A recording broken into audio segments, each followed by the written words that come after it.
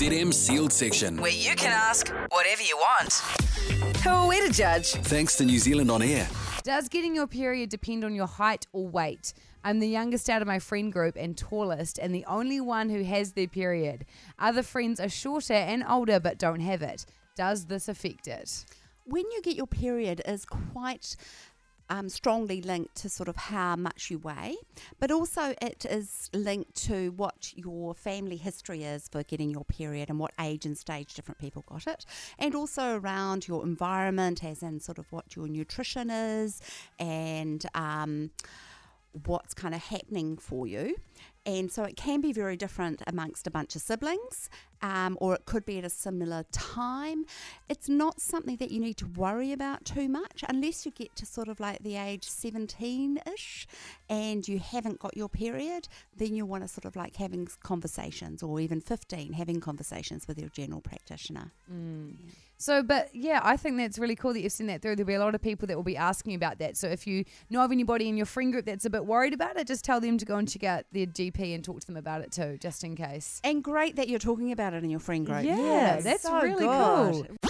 ZM Sealed Section. Where you can ask whatever you want. I'm seeing an older man. For about 4 years, I've been seeing this guy, but he lives with his partner of 8 years, and she knows but hasn't done anything about it. I think that my friends with benefits thing is heading further for me, like actual true feelings for him. What do I do? Either way, someone is going to get hurt.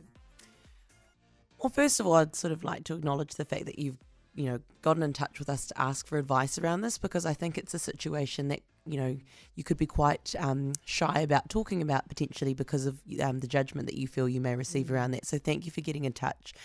One of the things that we've sort of discussed off air is potentially communicating with with this man that you've been with, and talking to them a little bit about where your feelings are going. So if you're developing something, feeling a bit more strongly than just a friends with benefits situation, talking to him about that and getting an understanding from his side how he feels about the situation, because that might help clarify for you how you take things forward and what he might feel comfortable to do moving forward. So whether that is a commitment from both of you to move this on to the next stage. I think it is really important to flag, I suppose, what that commitment could look like. If he's been with somebody for 8 years whilst he's also been with you, there might just be a caution that he's a person that's open to open relationships, or doesn't want to be locked down. So maybe talking to him about that, if we move forward, if you do feel the same way for me, what does that look like, and what would a relationship of the two of us look like, so that you're both very clear from the get-go on what that could be for you both, and you're both understanding of what you're comfortable with and what your boundaries are.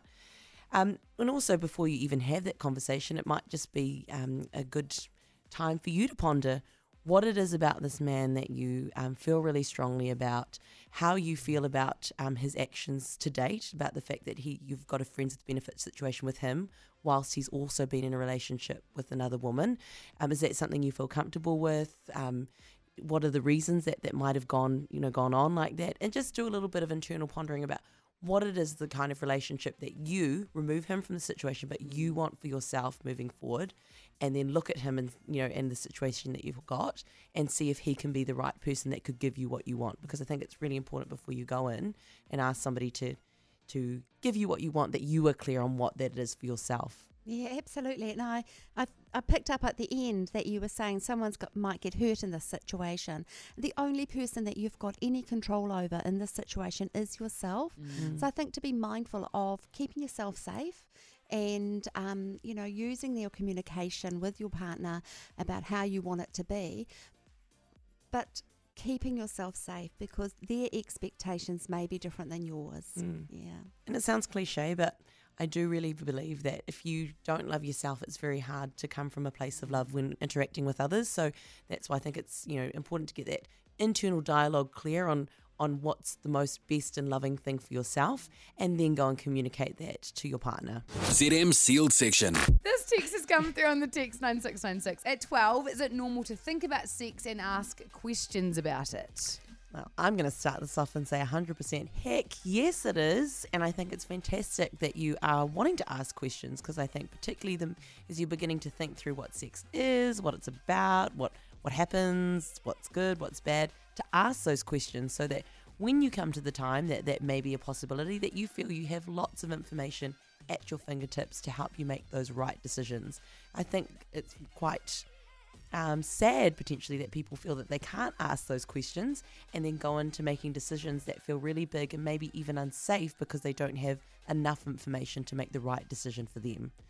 Absolutely, and I think it's really important that there's some countries that actually have sex education from kindergarten, and it's about age-appropriate information and answering questions appropriately and giving people the right information, because we talk about sex, and what some people think we're talking about is sexual intercourse or having sex, but actually it's more than that. It's about how we define ourselves as human beings, how we think about the world, and how we interpret things that are in our media and in our entertainment and things like that, and just how we socialise with each other. So it's big. And I was also just going to add there, be mindful of where you go to ask these questions. So find somebody that you trust and that, that is informed. So whether that be a nurse or maybe somebody from sexual health, or finding the right place to get the information that you want. And the reason why I say that is that with the mass amount of media that we're surrounded by, social media,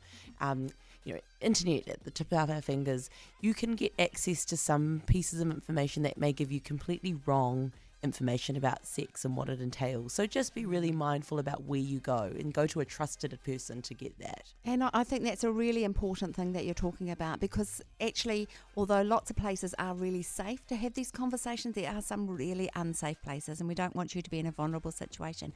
If you get stuck for someone to talk to, try ringing or texting 1737, and somebody there may be able to talk to you about the questions that you've got as well. ZM Sealed Section. So, I'm a gay guy. What is the process behind getting STD testing for me and straight people? What does it involve? Blood tests or what?